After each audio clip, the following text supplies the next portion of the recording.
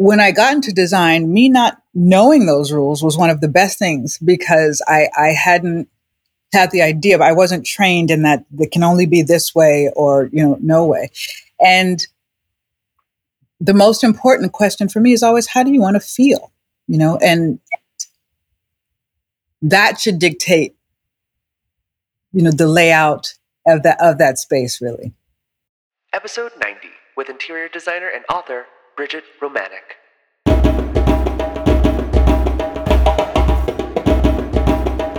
Welcome to the Institute of Black Imagination. I'm your host, Dario Calmes, an artist, writer, brand consultant, and generally curious fellow.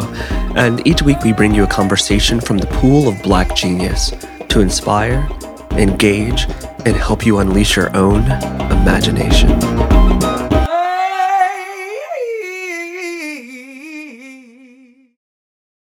Hey y'all, it's Dario.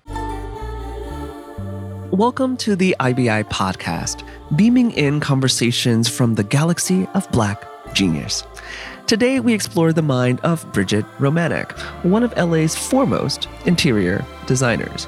As the founder of Romanek Design Studio, some of her notable clients include Gwyneth Paltrow, Madonna, Demi Moore, and even the Queen herself, Beyoncé, a fact that we can neither confirm nor deny.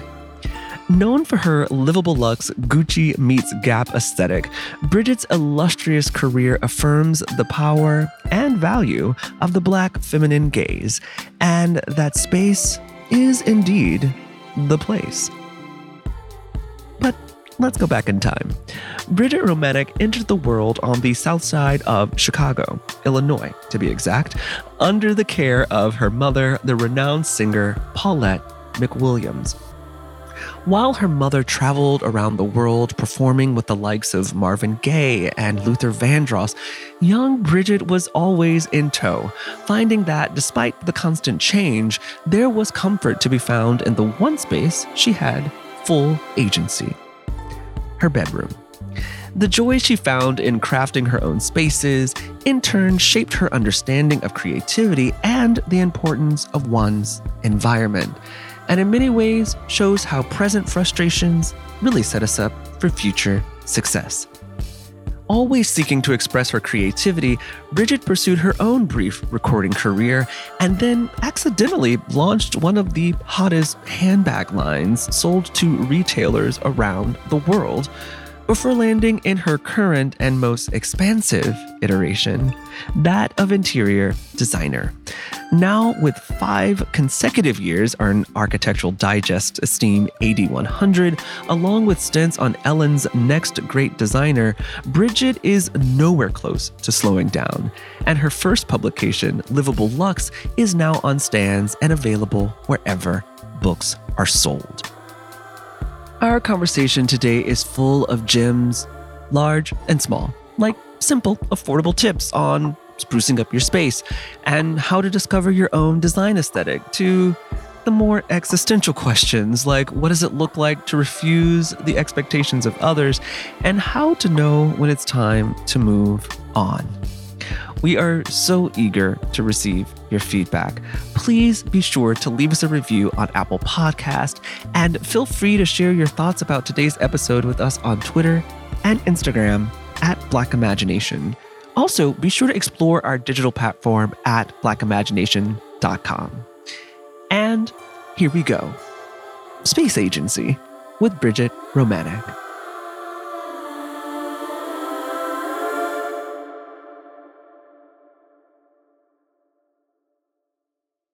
And we're on. Okay. My dearest Brigette Romanek. Hi. How are you today? I'm doing pretty good. How about you? I'm great. And welcome to the Institute of Black Imagination. I'm so excited to have you here and so excited to jump into this conversation. Yeah, I'm happy to be here and I'm honored to be here. So thank you. Thank you. Oh, okay. So to start, who would you like to dedicate today's conversation to? Wow, that's a great question. I would say to my daughters and to, and to new possible interior designers, to, gosh, yeah, I would say to kids and to people in our space who need a little bit of, just to hear somebody else in this space and their journey in it, and to feel connected and to feel seen. Because that's I think in what we do as being creatives and being Black creatives, it's nice to share that. And so, yeah, I dedicate this to them for sure. Amazing. And what are your daughters' names? My daughters are Willow and Isabel. Willow, Isabel, and Yeah. the up and coming interior designers. This one is for you. So, what's exciting you right now in what is this, February Yes. of 2024? What's exciting you? Oh my gosh. It's really, I'm one of those people who's probably annoyingly happy-go-lucky. So it's more so maybe like what's not exciting me, because I'm up for it. I'm up for all of it, And what's not exciting me, but be an easier question. But genuinely, it's a funny, being a creative as we are. Like, I'm really fueled by everything. I genuinely am. As cringy, my daughters will say cringy. As cringy as that sounds, I really, really am. I literally think, like, just the idea that I can see the color brown or the color red, or the different versions of it. I'm excited by all of it, even the challenging stuff. I mean, listen, I don't always love it in the minute, but I'm here for it. Like, let's go. So I'm excited. This year for me has started off with a bang. Like, I feel like with so many people, you sort of hit the ground running, and I think that's with projects, with life, with. And there's so many things coming at us day to day. I feel like so many people I talk to, we're all experiencing that, and so it's been good things. I feel pretty grateful, and weirdly, I can't believe that we're already in the second month of 2024. I can't believe we actually made it to the second month of 2024. January felt endless. Like, I was like, girl, are we still, like, with this still another week? But I think, like, hitting the ground running. I felt like nobody took vacation during the holidays. Everyone was working.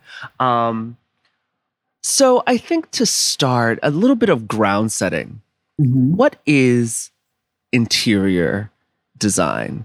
Now, I'm going to date myself here, but I remember in the 90s, they used to have that, those infomercials that would play at like 3 a.m. and they would have that long list of things you could take classes in. And one of them was like interior design, right? I think that was the last time I really saw interior design. Yeah. So what in this, like, what is interior design?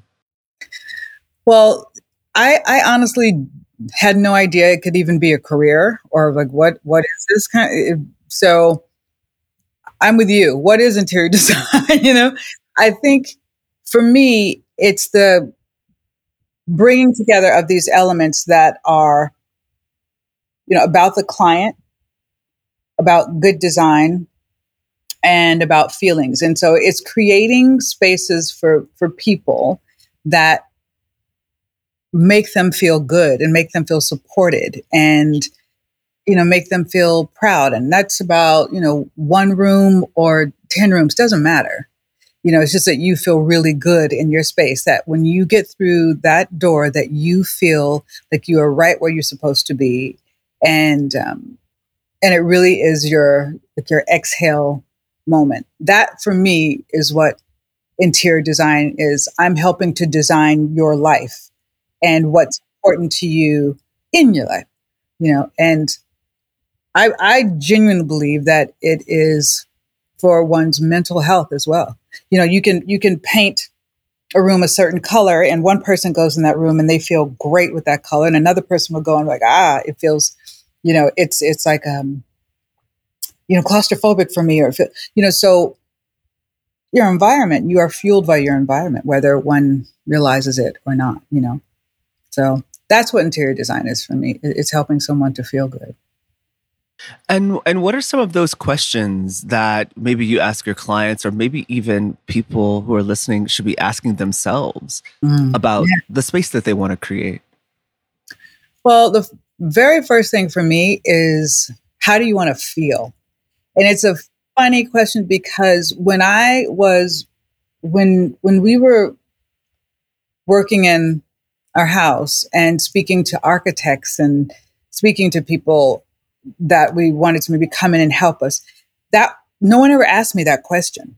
It was not like, it was more about, you can do this, you cannot do that, and you can do. And I sat there thinking, like, what are you talking about? And why can't I do that? But what if I really want to do that? Is there going to be, an alarm that goes off, or someone who's going to come and tell me, what is it? And really, it was nothing. It was nothing other than these rules about what you could do.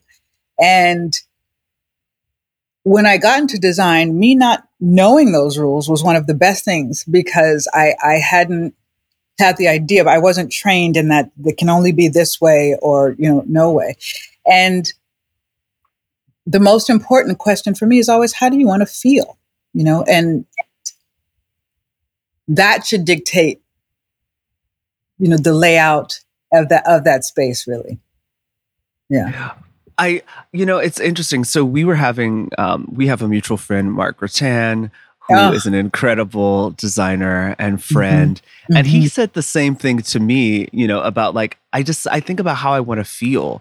Yeah. And for someone like me, who can be a little bit heady, a little bit cerebral, sometimes I don't know. Mm-hmm. I actually don't design from a place of feeling. Actually, I design from a place of like aesthetic and kind of like mix and kind of, I don't know, height or whatever. But like, how can you get clients in touch with their emotions? I feel like this is something that many people sometimes don't access, right? Like their feelings. Yeah, it's true. But that's the beauty of bringing me in, or someone like me, because that's part of my job, to really learn to speak the science of you as best as I can. And I know that doesn't necessarily make a lot of sense, but that's how I think about it, because, I'll even look to what I see you come in for the meetings every time you come in, kind of how you're dressed, and, the materials that, you're wearing. And I think I bring all of it together. And so when a client, and which often happens with like, I don't know, I'm just, okay, let's zoom out for a moment. Let's zoom out and zoom back in and zoom out, keep looking at things, so what is it? I look at, he's always like, he loves a hoodie. So he likes to be comforted, he likes something that's cozy, so it's thinking about those things. So then I start to pull out those words. And sometimes when the client might not necessarily know the wording, but if I bring in materials, like, yeah, that feels. And so as you start to piece it together, and then you zoom out and you start to get a picture, of what you feel it should be, and then from there, it's really great too, because then you're presenting to your clients, and then they do start to see like, oh, I do like that. Oh no, maybe I don't like that. And, oh, I love that. So it's my job to really try to understand that.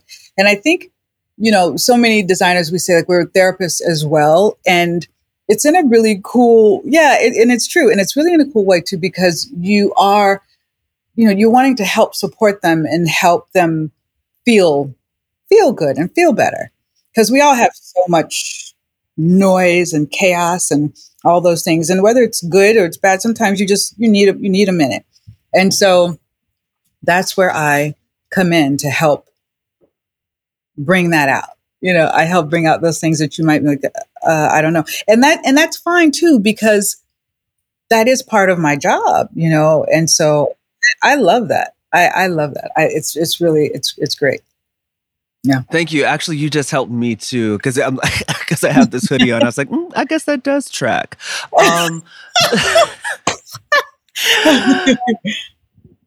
And so, I would love to double tap just, on your own journey into, this design space. But when When did space for you really become a place of creativity, a place that invited a little bit of rule breaking? When did you realize that environment and space was something that you could actually manipulate, control, and then really get to the best feeling space for yourself? Yeah.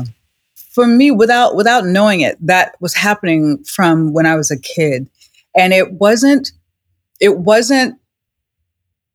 in a way of like luxury where I could just, this is my room and I want to do all the, I want to paint it. It wasn't like that. It was more of like a survival because, it was my mom and I, and we, she's a singer. And so wherever her work was where we went. And so we lived in a lot of places, and sometimes we had, money to do it, and other times we didn't. So we could possibly live in a nice place, and then the next month, not in a not so nice place. I mean, I changed schools all the time. It was new people all the time as well. And so really the only thing I could control was my environment. And sometimes when you have less, you have to be really creative, so if it was going to be one thing that I could change, well, what was that? Was I going to be the paint in my room? Or if, my stuffed animals, that brought me comfort. I just realized that my space was the place that I could create my own universe and world. So that's what I did, and constantly.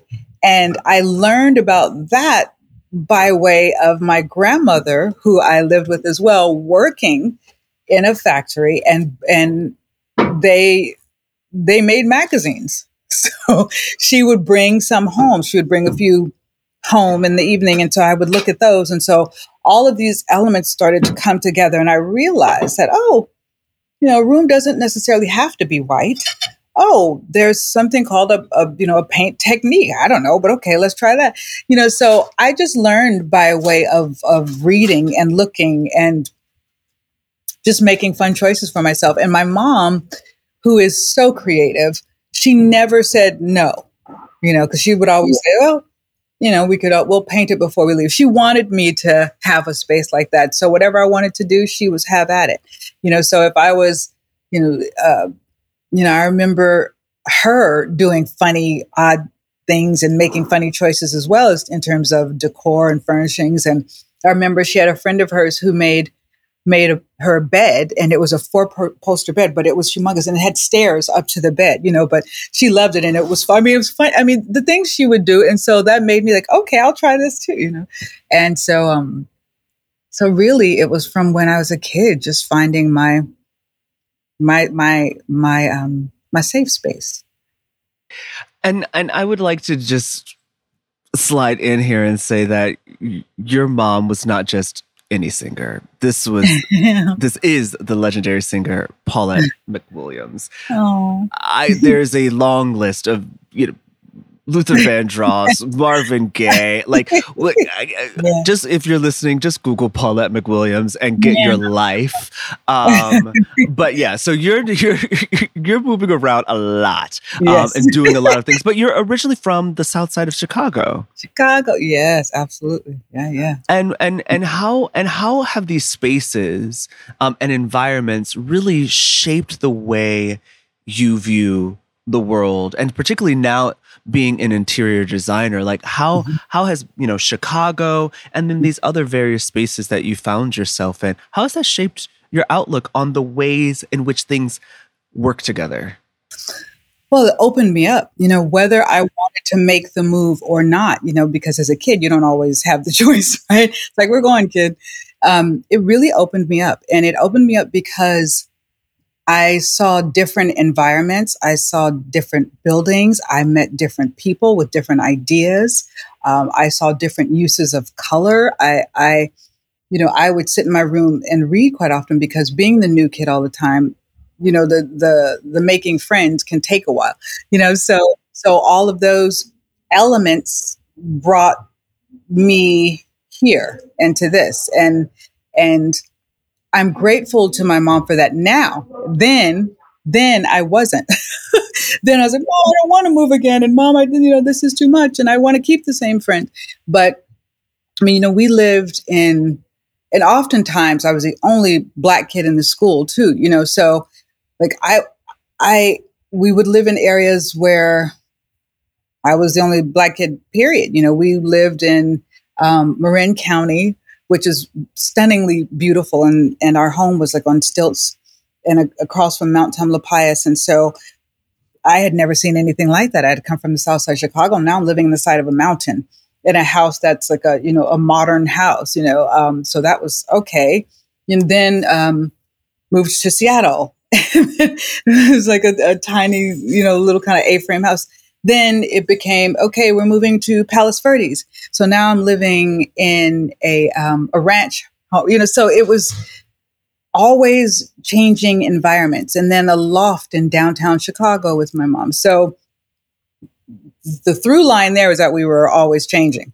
So, and now it's cool because it allows me to love so many different styles and eras and embrace ideas and bring those together, which is really can be unusual and interesting. So people will say to me like, oh, you put that with that with that. I'm like, yep, I did. I surely did. I mix all of those things together and I like it, so yeah, so I'm grateful now. Yeah. That's amazing.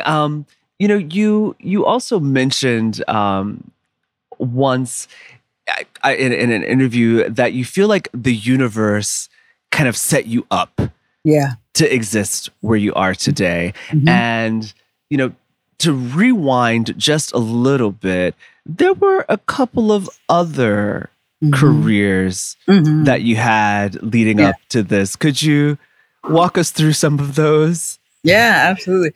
So I was a singer, which was really fun, and I liked it. I liked it, and I can't say though that I lived for being on stage or any. And I think those type of passions require that you really want to give it your all and your everything, and and go on tours and all this. And I didn't love it. I saw my mom do it, and I know how much she loves it and how much passion she has for it. And I liked it, but I didn't love it.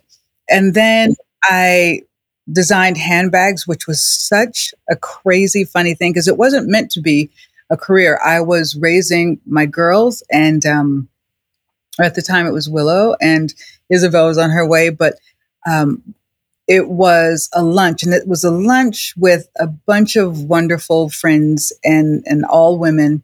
And they said, this year, let's make things for each other. And I have no idea what made me think a handbag would be, the thing that I would make. But I decided on a handbag. And so I started doing a little research, and then I went downtown in Los Angeles and I started collecting leathers and skins and just playing around. And so for Christmas, I had made 3 different styles, and I gave them as gifts for Christmas. And then the next thing I knew, like it was crazy. It was crazy. I didn't plan on it being a career, but they turned out to be sort of the biggest handbag of the year. And it was a crazy few years. I mean, they were in Barney's and Harvey Nicks, Kierner's Bet, all of those really incredible stores. And I mean, like Kate Moss would call me, I need to get 2 and different. I mean, it was really crazy. And then I would see these pictures where Rihanna was carrying one, or like Demi Moore had, it was really incredible and crazy. And who knew? I didn't plan. I didn't plan that, but that definitely became a career. And then we were going to move to London for Mark to work on a movie.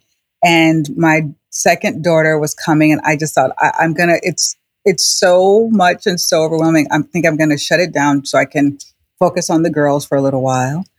And and that's what I did. But then when we moved back to Los Angeles, I decided to have, because I had these bags in my garage, and I decided to have like a little sale to move the bags, and people started coming in and saying, bags are great. Who did this house? I was like, oh, I did. So, so yeah, that was, very interesting with that. Yeah. So that's how people started sort of liking my style. I was like, oh, Well, that's interesting. I mean, it makes a lot of sense when we like look back and we think about one, like it's like an algebra equation. mm-hmm, You take, moving around a mm-hmm, lot and yeah, your discovery that you could create your own space. No yeah, matter where you were, you could yeah, create a space that felt comfortable. yeah, Also, you're existing in multiple types of spaces, right? From lofts to houses on stilts to yeah, like, you're going all around. So you're also adapting that. And yeah. then, you're a singer, which you also had a record deal. Like you're downplaying all of this, Bridget. So I'm gonna follow back and just let these people know like No. you're really outside, Oh, and like casually drop the bags that you accidentally made are like at Harvey Nichols and Barney's, but that's fine because obviously creativity is just pouring out of you. yeah, yeah. But it sounds like the handbags and with the hardware, all of these things gave you a real sense and intimacy with materiality, with Mhm. color, and then also like living in London. So you're, excited by these incredible interior. Like I think the interiors in London are like Oh just my sick gosh. because it's just so drab that the Yep. insides have to look amazing. So yeah, mind blown. This is some of the details and things that you see. Yeah, it's so great. It sounds like absolutely yes, the universe kind of set you up, and I don't know if we're very similar in this regard. I also was a singer and a Yeah, performer, and working as a photographer. So I've I been through a couple of iterations as well, and then we both end yes, up in design, which yeah, is um, well, just something. wonderful. Um, yeah, it's my favorite place to be. Yeah, right.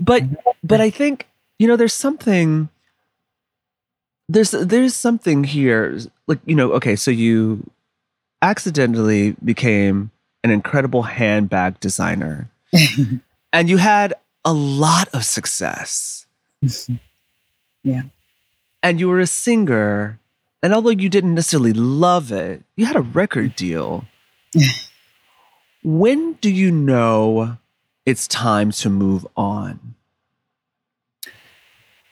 It was so organic. It was never. It was never a case of being super. Okay, now I'm going to go do this thing. They really happened organically, and I feel very fortunate for that to have happened because that feels a little bit like I mean that was a lucky place to be. That was really a lucky place to be, that I was able to kind of to go into these rooms that were open to me expressing myself. And what I mean by that is like all creative, but in these different spaces that were open to me expressing myself. And that's really what I feel that it is. And so crazy amounts of work, endless amounts of work. Nothing was ever handed to me. Not a thing. It's really pushing and pushing and working and being passionate about it, and just needing that that drive and that one yes, and having those things really continue to be motivation, and just genuinely loving it. So if there was a no over here, that's fine. One of some of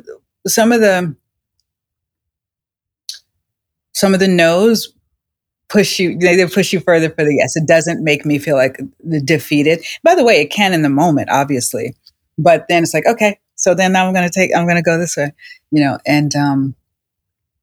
and it was really great because my mom said to me one time, the worst anyone can ever say to you is no. I was like, oh yeah, That's true. So I have to choose from there what happens. You know. Mm. Yeah. So. But yeah, and the reason I ask is because I think um, many people find themselves in spaces where they maybe are successful, but they know there's something else there for them or Mhm. something that may interest them, but Yeah. because they've invested so much time and people seem to like it, and they call that opportunity costs, right? Like, I've invested so much in this. Mm-hmm. And so what is that conversation? Where is that inner voice? How do you stay still enough to hear and also then have the courage Mm-hmm. to shift? Yeah. This sounds really, I mean, it depends, but it could sound possibly morbid, but it's a reality for us, right? And so we're going to die. That's the one appointment we cannot miss, right? So while I'm here, what am I going to do? And it's not a long time. It's not a long. I know days can seem long and things can seem challenging and hard, and that's part of our stories as well. But when I die, and when I'm there, what do I want to look back on and say, at the very least, I gave it all I had? Because you can't do more than that, and you have to have joy and be grateful in that. So I don't ever want to say, well, I should have, or, well, I wish I would have. And that'll happen in some areas. Yeah, I wish I would have maybe, eaten another Snickers bar if I had, I don't know. But for the big things, you don't really want that to be,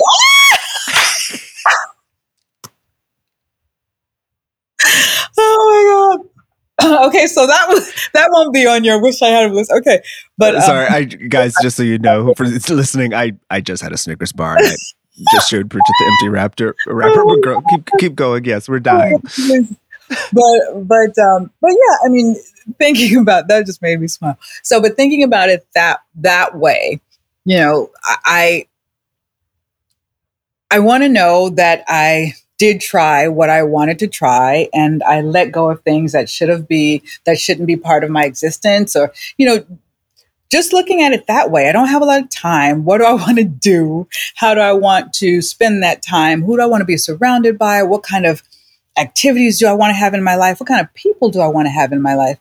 What experiences do I want to have in my life? And going for those, and also having kids and having daughters. I tell them all the time, I really hope you find something you're passionate about. And they know that nothing comes before them. Nothing comes before them. Like Willow called me recently. She's like, "Mom," and I'm at work. And she's like, I need my hair braided for this thing. And I ran home to go to go braid her hair. They obviously they know they come first. But it is important that, I believe, anyway, it's important that I show them that I have found something that I am passionate about and am willing to give it my all. And whether it works or doesn't work doesn't matter. It's just that I have given it everything I can give it, and I'm going for it. And I want them to see that. So I think about that often. That our time here is limited, and what do I want mine to be? Facts. I'm more Fati. I think about this a lot as well, right? Like, I'm just like, what will I be on my deathbed regretting? Yeah. That I always fast forward to that moment, that I didn't say hi to this person, that I, didn't take this opportunity, even though this, my agent's going to throw me out of the window. So sorry. I'm actually going to quit acting like today when I signed this contract. So sorry. But like, all you have is yourself. And I think, so many of us are living, inauthentic lives, right. Lives for our family, lives for our community. Mm-hmm. And not to be selfish. I don't think it's about being selfish, but I think it's about, just being honest, Yeah. and being curious, But I having a little also, bit of curiosity. but I also think it's sort of the opposite I don't think it's being selfish at all, because when you're kind of your best, when you're contributing to the world in the way that you see you want to contribute to the world. And that, it doesn't always, it doesn't always end like, yes, I got the biggest paycheck in the world, or something like that. But it's just that energy that is sent out into the world, and and that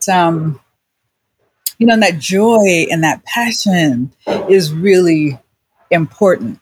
Yeah, of course, we're going to want to be able to pay our bills 100%. Of course, absolutely.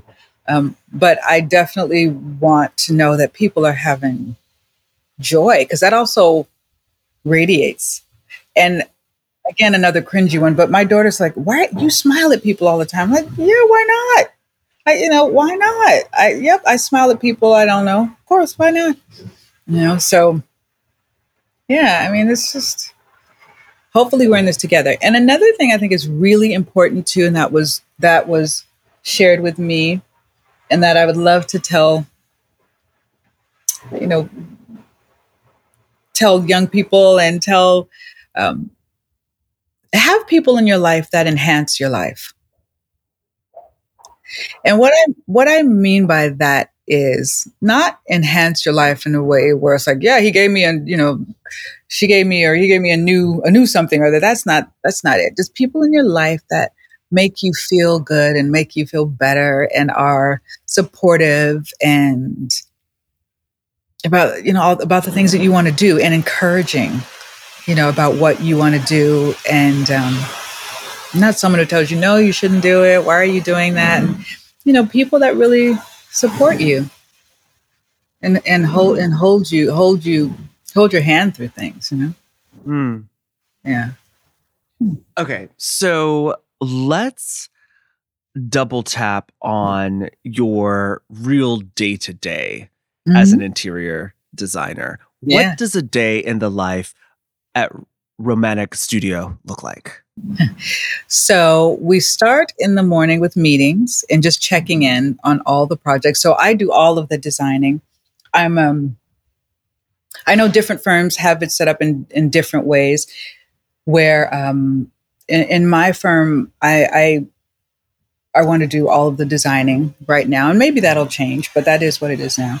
But then once all of the design is approved by the client, then it goes to team members who will execute procuring the piece and things like that. So we start the day with meetings and just checking in on the progress of every project and where that is. And then I will go into meetings, and then the team goes off sort of do what they do, and then it's usually the day is spent designing, or the day is spent shopping, or meeting with clients, or possibly meeting with new clients. Um, and then we also check in at the end of the day. I think the communication in what we do, because there's so many details, is really key. Yeah, so it's pretty much design all day. And my studio, we have lots of materials, and I'm always getting new makers to come in and show us what they're doing. And then a couple days a year, we also spend time volunteering in different nonprofits, because I think that's important too. But yeah, the day to day is really in the nitty gritty of design. And when you say design, what do you mean design? Is it like just kind of shaping materials? Are you all working with architecture firms? All of it. All of it.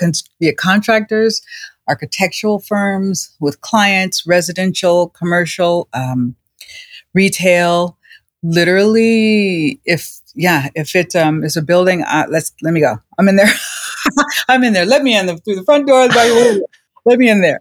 Yeah, so yeah, it's really, really all of it. But design is so detailed and so specific that, down to picking the frame on the window or the knob on the door, all of that. The height and design of the trim. I mean, there's so many details in design that it absolutely takes up the entire day. Forgetting the furniture, that's a whole other part of the process. But yeah, if it's a new build, I mean, we're in it from the very, very beginning. So yeah, the day is just filled with all of those details nonstop. And I love it. And it's putting together different stories and putting together boards for the clients to see. It's going out and, like I was saying, meeting makers or bringing them into the studio and hearing their stories, that's the part I love. Like when I met Mark, I mean, he's so much fun and like such, he's just such a joy. So, and his artistry, you can just, from his brain into his hands, is you see the whole story. So I love doing that in my day. Yeah, it's, I mean, I could do it for 15 or 16 hours a day, but yeah, it's every day. And are there any specific, I mean, we spoke about Mark, but are there any specific artists, architects, or designers that have had a significant influence on your work and your kind of design philosophy? Well, art has just, I don't know, I love art. And the more I delve into it and the more I learn and read about different artists and look at their work through that lens, I really enjoy that so much. I mean, Honor Titus, what? I think he's just absolutely incredible. The joy in his work and his art. I mean, I love Ferrari Shepherd, Mark Bradford. Oh my gosh. I mean, Rothko, the use of color. Art is just such a huge component and such a great part of the story. I love that a lot. In terms of makers, oh my gosh. I just had a tour through the B Zippy, the warehouse, and just listening to her story is really quite incredible. I could go on. That part is so much fun because nothing is, you see materials and the way things are used. And a few years ago, you're just like, oh, I thought metal was only for, metal was only for this one thing. And now I can see you can use metal on a door frame. You can use metal to construct a fireplace. Oh, tiles are not only for the floor or the bathroom anymore. Tiles are for a table I love that. Just the way someone's brain works, that's what you get in the piece. So it's really interesting, how things are brought together and in such unusual ways. I mean, there's so many galleries that represent incredible makers and people from all over the world now, which is so great. Nothing's really limited. Carpenter's Workshop Gallery, Future Perfect, all these galleries they're really seeking out makers and artists that are doing unusual things, and to be able to place those pieces in homes, and they not only serve a purpose, but they look, they're just so artistic as well. It's fun. It's so much fun. It's so much fun. And your experience, because, one thing is we don't see many people that look like us. Yeah. In this interior design space. Mm-hmm. Why do you think that is? That's a big question. I think in part, like I said, I didn't know this was a career choice. I didn't even know it was a career, period. And so I really didn't. I had no clue. When this person wasn't necessarily even a friend, they just came to my house and they were there for the bags. When they asked me for help, I really shrugged my shoulders, went, okay. It wasn't like, okay, yes. And okay, so I'm going to charge you this. And now I'm going to charge you. And none of that was the case. I just did it because I loved to do it.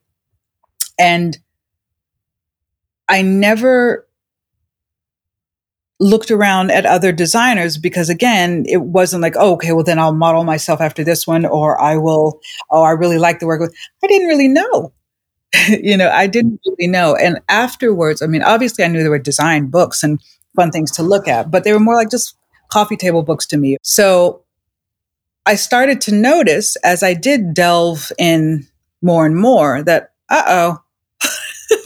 I'm looking at the work of people. It's beautiful work, but I don't see anybody that's Black. So hold on, why? And so I started doing research, and then I had found Daryl Williams, who I think is incredible, and then like Sheila Bridges. And when I saw them, I was like, oh my gosh, okay, okay. But then it was still only a couple, and I'm going, well, why? There's so much soulfulness, and what we have to bring is, you're welcome. It's good stuff. It's really good stuff. So I went for it, and I was not going to let anything stop me or thinking about that, because it was always in the back of my mind, and I know for sure I haven't gotten into some rooms because of my color. And I think that didn't make me feel bad, though. It didn't make, but I won't let someone else's view hinder my road. So I felt sorry for them, because I really thought, and this happened to me very specifically, as I was told by someone, I'm so sorry, literally told, I'm so sorry, they just can't wrap their head around you doing it. And I felt bad. I didn't feel bad for me. I felt bad for them, because I thought, oh, you're losing out on some great design. So what's next for me? Nothing was going to keep me from doing what I know I should be doing. And so I just really had my head down and working. And then someone came to me a few years ago and said, thank you for being in this space. And I cried, and I walked away, and I cried because that's a shame. That's a shame. So I like to go and speak when I'm asked, and to say, hey guys, we're here. We have something beautiful to offer. And if you don't want my design because you don't like my design aesthetic, that's totally fine. But if you don't want my design based on my coloring, then that's too bad for you, because you're missing out, and that's your problem, not mine. And so that's the thing that I tell people, Black and brown people, all the time in this space. You step in that room like you belong there. Don't think any other way. You own that room when you walk in. When you go to present your design, and that you have something to offer. And it's really too bad for someone who wouldn't let you into a room because of your coloring. That's not someone you want to be in business with anyway. But you keep pushing, and you keep going, and you be sad for a minute or two, but you keep going. You don't live there. You don't live there, because if you live there, you will just feel defeated and heartbroken. And that's no one's going to dictate your story. That's for you. That's for you to do. And someone will say yes, and you begin, and you keep going, And so I'm hoping that in a few years' time, when I look around, there's more and more and more of us, and it's a level playing field, Yeah. Yeah, I'm excited for that time and that day. I think a lot about the ways in which Blackness and Black life really sits at that place of entertainment, in sport and in music, but Yeah. rarely do we really get to experience like that you actually believe in my point of view. Mm-hmm. And I think that's where you really speak about love, because underneath love is trust. And so that means like if you trust my point of view. Yeah. That's a different thing than, oh, I hope you hit the 3-pointer. Yeah.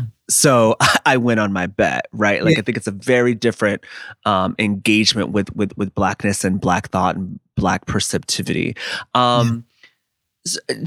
I want to like get into some like kind of nitty gritty interior design things, just so Mhm. people can also walk away with some tips. Sure. But first off, how do you define luxury? Oh, I for me it's really simple. You're surrounded by things you love, that you want to be surrounded by. That's a luxury, because so many people, um, you know, might not get to do that. It doesn't matter what it is. It's what you want. That's luxury. That's the good stuff. That's really good stuff. It doesn't have to mean that because it costs $42,000 or this or that. That to me is just stress. Like, don't sit there, don't you dare. But no, it really is. It's being surrounded by items that mean something to you, and like I said from the beginning, and this holds true, just that support you and make you feel good. That's a it. It's a wonderful thing. I have found pieces that are $5 but bring me such joy. And so for me, that's I know it's not the proper definition of the word, but that's luxury. That's cool. That's really cool. And then, yeah, being surrounded by things that you love, and because that doesn't happen for everybody. So yeah, so that Yeah, feels you like, have a phrase like Gucci meets Gap. yeah. You love a little bit of a high low. Oh, absolutely, absolutely, and that just comes from me myself. Like I don't have the budget to just like, oh, I'll just go and do this and go do. It has to be curated, it has to be thought out, and it has to be planned. And I, when I look at the rooms, I think they're the coolest rooms, because, and they have the soul in them too, because of that thought process and that journey.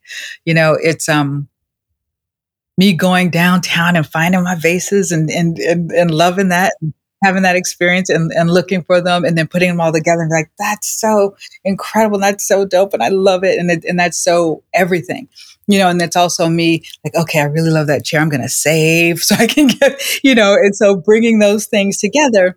But it doesn't have to be new, and the latest thing and all of that. That for me is almost something anyone can do. You see an image and you go buy something, but it's the curation of bringing the right things together and the pieces together, that and having them live so harmoniously and beautifully, and the pieces having conversation. That's the good stuff. Like, I think that's really the good stuff, and takes it from a house to a home kind of thing. So. Yeah. Another Luther reference. We're not gonna go there. Wait, are we gonna get a song? Are we gonna get a song? No, you said Luther. I was like, I couldn't help it. Okay. So top tips to just like quickly redefine your space, or to give it some spark. I know there's some tips that you have. I'm not going to spoil it, but like, what are some like things you could look at? It's like, oh, you could just change that, do that, add a little bit of that. Like, what are the ways one can elevate their space in a real simple and easy way?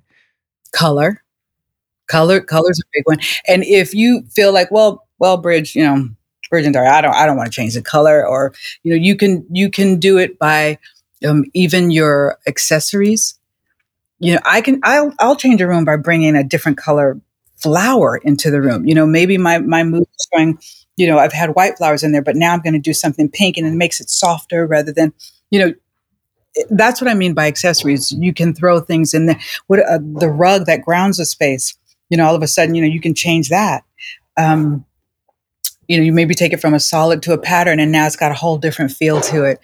So one chair, if you want to say this room is feeling a little bit kind of one note, find a funky old vintage chair, throw it in there, so don't become overwhelmed by this whole big thing, just one thing at a time. And the first thing is to walk into that room and say, okay, how do I want this to feel? How do I want this room to feel? And that's going to begin the process, and it's like, okay, I want it to feel a little bit cozier. Is that by way of, some big plush blanket that I'm going to throw on the side? Is that the curtains? Because right now they're sheers and they're see-through, but I want something heavy that brings more like dramatic energy. So like pick one thing to maybe to switch out, and then it can sort of grow from there or not. If that was the exact thing you needed to do, or maybe you want to now, go to another item. But the very first thing is, how do I want to feel in the space when I come in with myself and with my buddies? That's it. Yeah. And you have this phrase that I love, that lighting is the jewelry of the space. Could you talk a bit about that? What does that mean? Yes. Girl, what's going on? So when you're all ready and you're getting ready to go out and you're looking good, and then you just want to throw on those pieces that just bring that finishing, that finishing touch, that bling or that moment. So that's how I think about lighting. It is that piece that now completes the story and completes the scene. So yeah, that's how I think. And I know it works different for different designers, but for me, I love to bring that in as the last piece that I just own that space. That's it.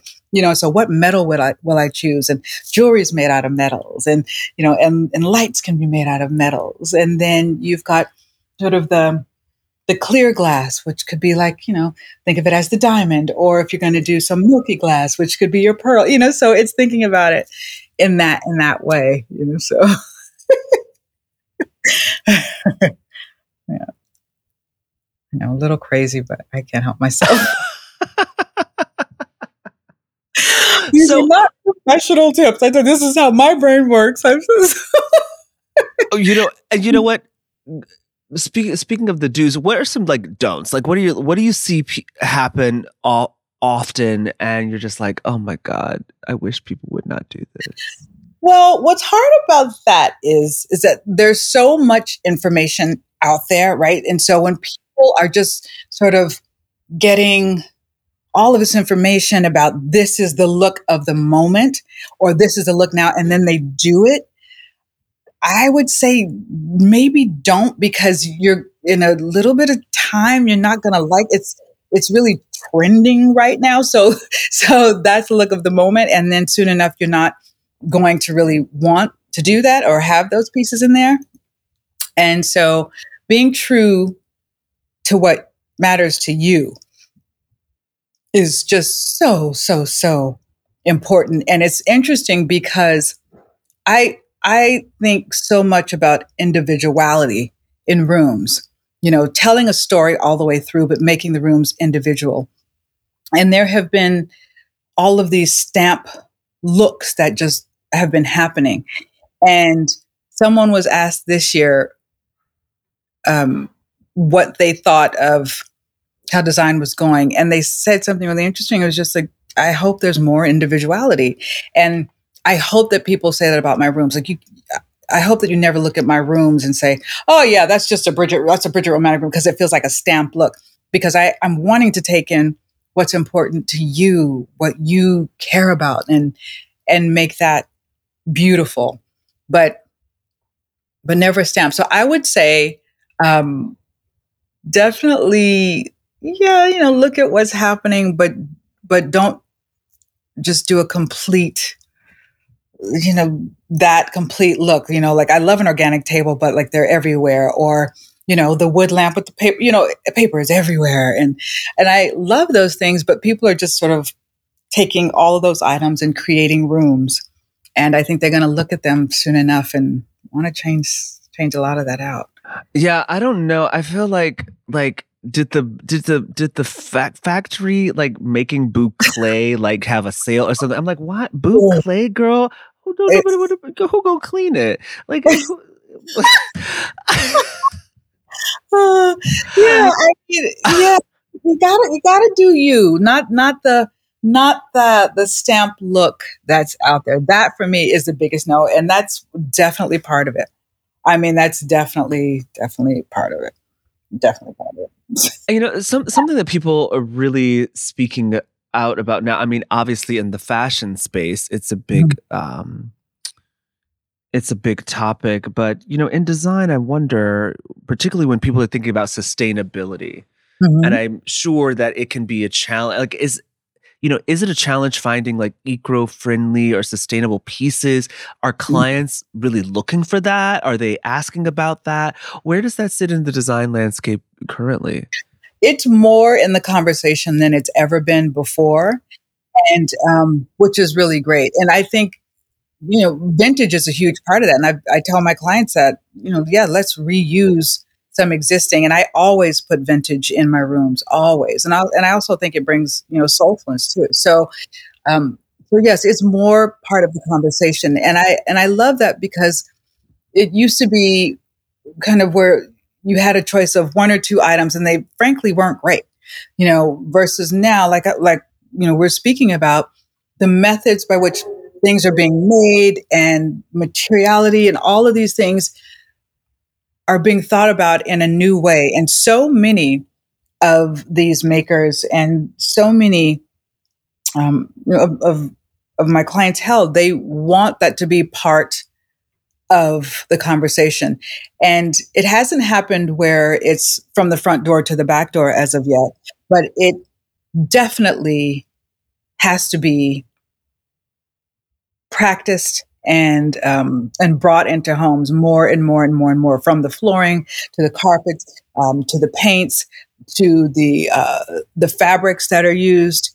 So, and I also noticed that some great companies are telling you like this is eco-friendly, or this was designed in a sustainable way, and I love that, and it's more and more and more and more, and so it's wonderful, but it is important. And as we become aware of these things, we have to participate in helping that uh, become more of the conversation. But yes, it Yeah, is. I love this idea of bringing vintage in. Um, I think because what makes something sustainable, particularly when you're speaking about furniture, is just it being well made. Yeah. That's one big part of it. Because then you could just reupholster it, or you could just do something Exactly. slightly different to it. We don't have to fell a new set of trees in order to make this bench. We could just And reuse it. that's exactly what we're talking about too, with like the look of the moment when everyone rushes in to buy those pieces that are now and don't necessarily think about like, oh, in a couple of years, I'm not really gonna want this, so yeah, Hmm. yeah. And congrats on the release of your book. I Oh, was thank there for the signing, Livable Yes, Lux yes, 2023. thank So could you tell us a little bit about what inspired this book and what readers can expect when they browse through those pages?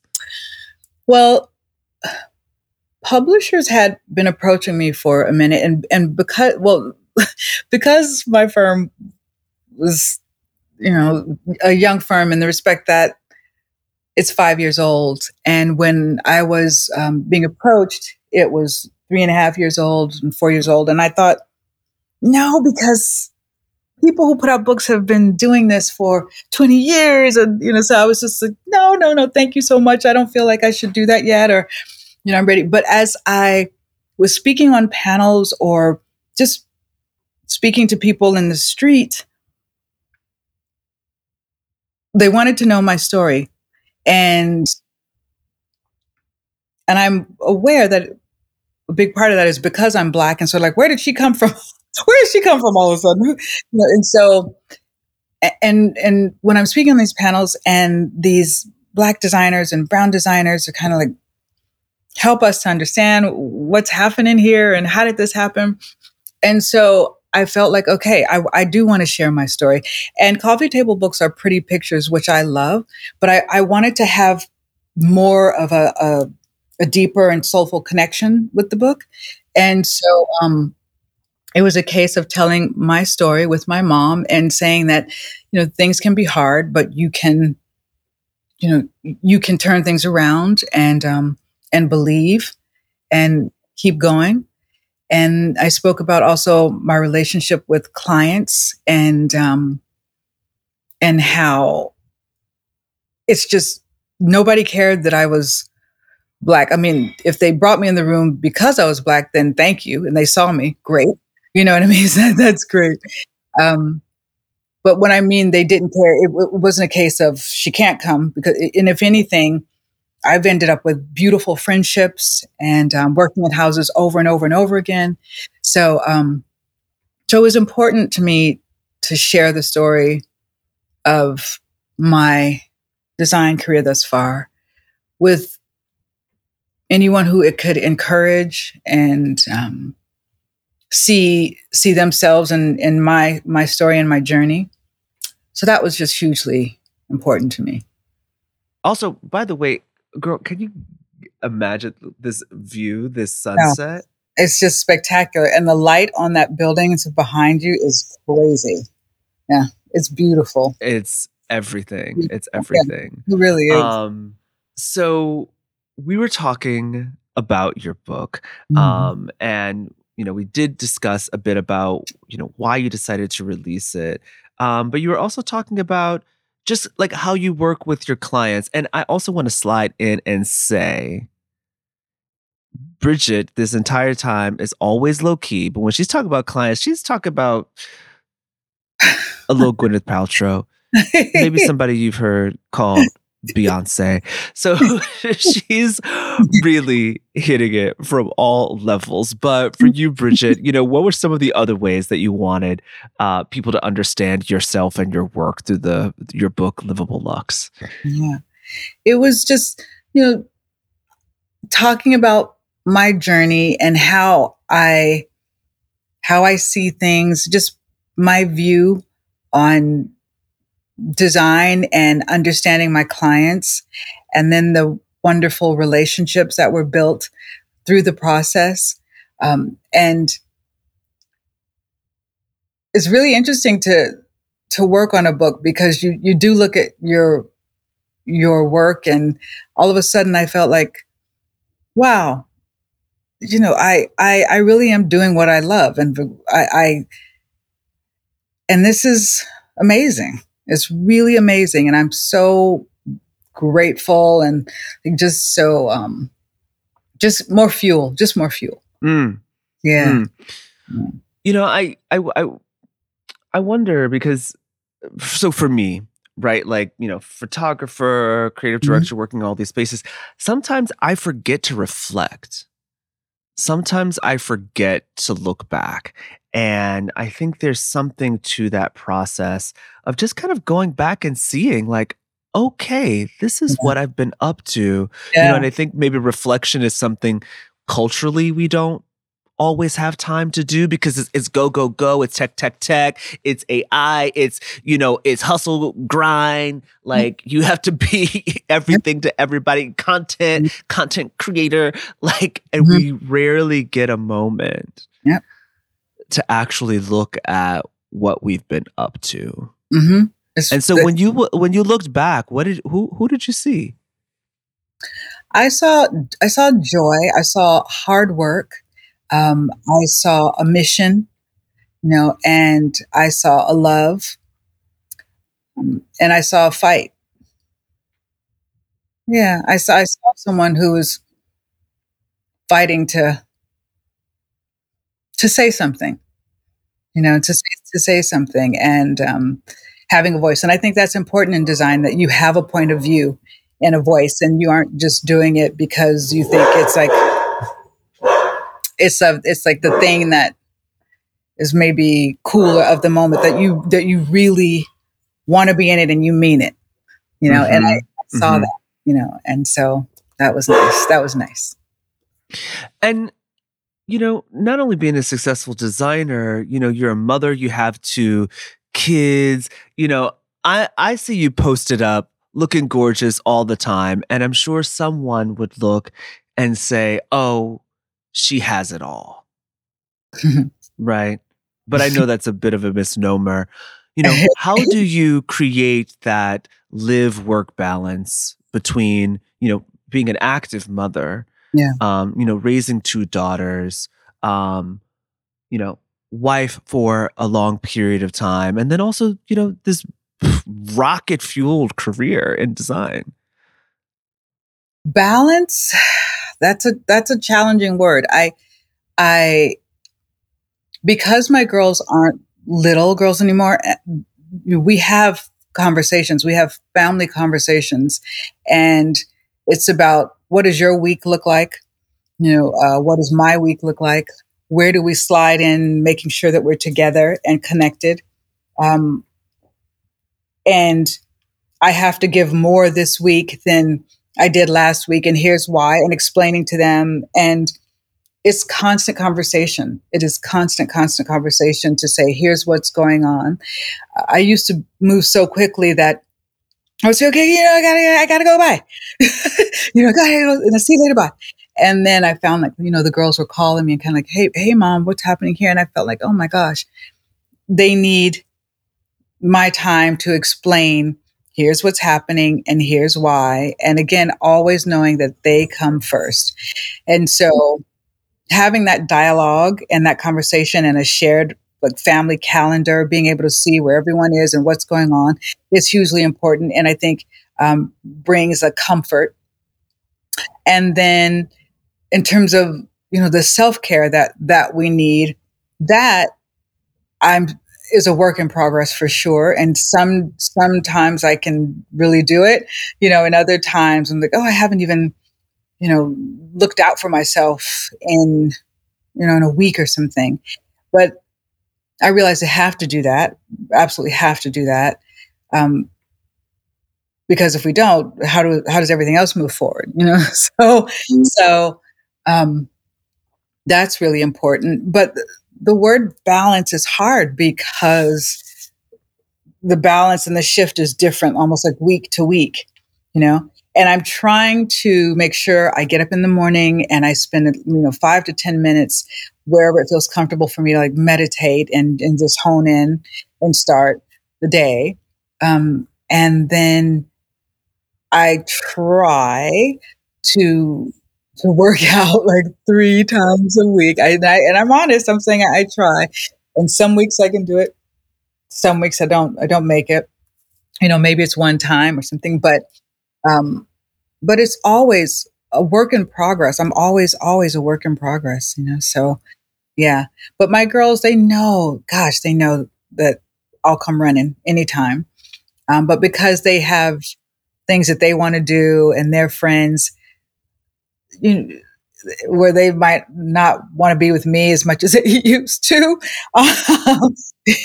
There's room for that too. But I love being that we're the house that they want to bring all their friends to, and that they have their events here and all that. It's really, really fantastic and great. So even if they don't let me in the room, I'm still upstairs, so it's fine. And it's that time usually that I can spend, doing something for myself or continuing to work. But we know we're such a team, so, yeah. Yeah. And you were with Mark Romanek for a very long time as well. And this is also, okay. Yeah. Brigette, I don't know how you have sat at the intersection of like so much culture. Guys, you could also Google Mark Romanek. He's essentially the reason why I wanted to be a music video director. The videos. Michael Jackson, Janet Jackson's Scream. He directed a video for Beyonce's Lemonade, like Jay-Z. I mean, this is like legend. And it's so funny. I was looking through some of his videos, and I noticed some little designs, some key pieces in there, and I'm like, I wonder if Brigette was around setting up some of this stuff early. Yeah, no, not at all. Mark is, man, he's so like ridiculously talented, just ridiculously talented. And he has great style and great taste. And, if anything, like just learning from him or just watching him too, like do interesting things. It's all, it's good stuff. It's really good stuff. Yeah. He's so talented. It's crazy. Oh, amazing. Well, speaking of a little Amar Fati, and not to get, I know you're always thinking about what those last days are going to look like, but, for you, how would you like to be remembered in the world of interior design? I would Oh wow, no one's ever asked me that. Thanks, Dario. Okay, so um, I would like to be remembered as someone that brought joy into rooms, um, and joy into my spaces, um, and someone that did things a little differently and that had a voice that resonated with people for those reasons, that I bring joy and individuality and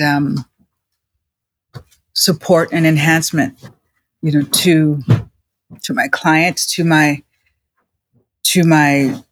gosh, to my colleagues, um, to anyone anybody that I could bring those things to, that's what I leave. Mm. I have some more questions, but we're gonna just have to do that another time because I know there's more coming out of the Romanek studio beyond interior design. I just feel it in my bones, but Oh. we'll save that for another time of where you're going. Before I ask my last question, Brigette, I just want to thank you for just showing up today and also just acknowledge just the incredible work that you are doing, not only out in the world, but also on yourself, right? I think like listening and betting and having the courage to like invest and like jump off the cliff, right, into a new direction is something that, Maya Angelou says that of all the virtues, courage is the most important because without that, you can't consistently practice any of the others. And so, not only is it an interior design, in an environment, but it's also an interior design in yourself that you've been really working on. And I think what really unites us and how we both ended up in this space of design is this real understanding that, just as things can be designed, they are also designing you. And I think we don't realize how important environments, spaces are really affecting our well-being.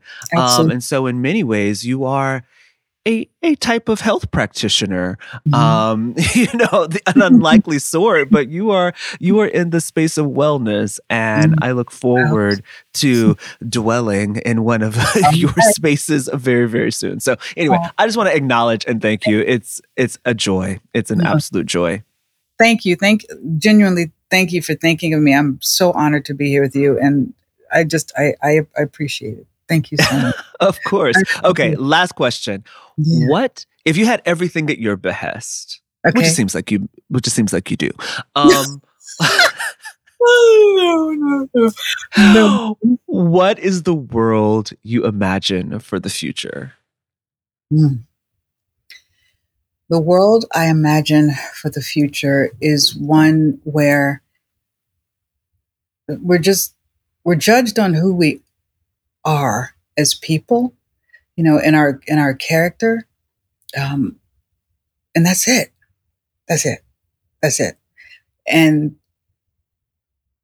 we can decide if someone's a good person or maybe not a good person based on strictly their character and how they move about in the world. That's the world that I dream of. Maybe that sounds silly, but that's what I would love. And I would also love people to be able to live in environments that are supportive to them and that are where they need to be, where they feel safe. Our world is really, really a scary one and full of chaos.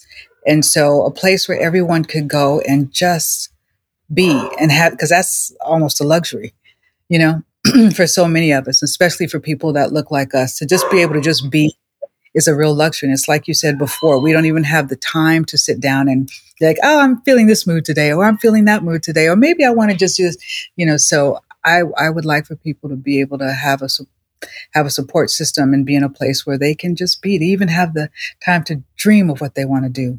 and be in the world. That's beneficial to all of us. So. Absolutely. And so it is. And so it is. Next time, girl, you're gonna be singing. You gave us a couple notes this time, but next time. Oh, absolutely. Absolutely. We can sing a duet, girl. Let's go.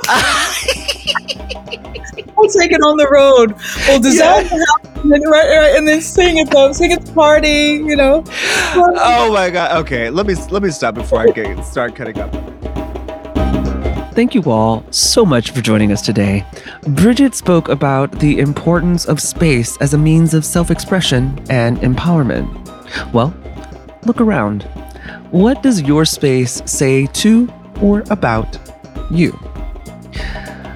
Special shout out to Margaret, Michaela, and the entire Romanek Design Studio team. The Institute of Black Imagination is an independent nonprofit organization. Our opening and closing theme music is composed by yours truly.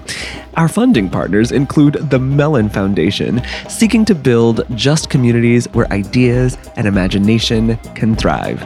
Learn more about them at mellon.org. And we appreciate you so much for joining us.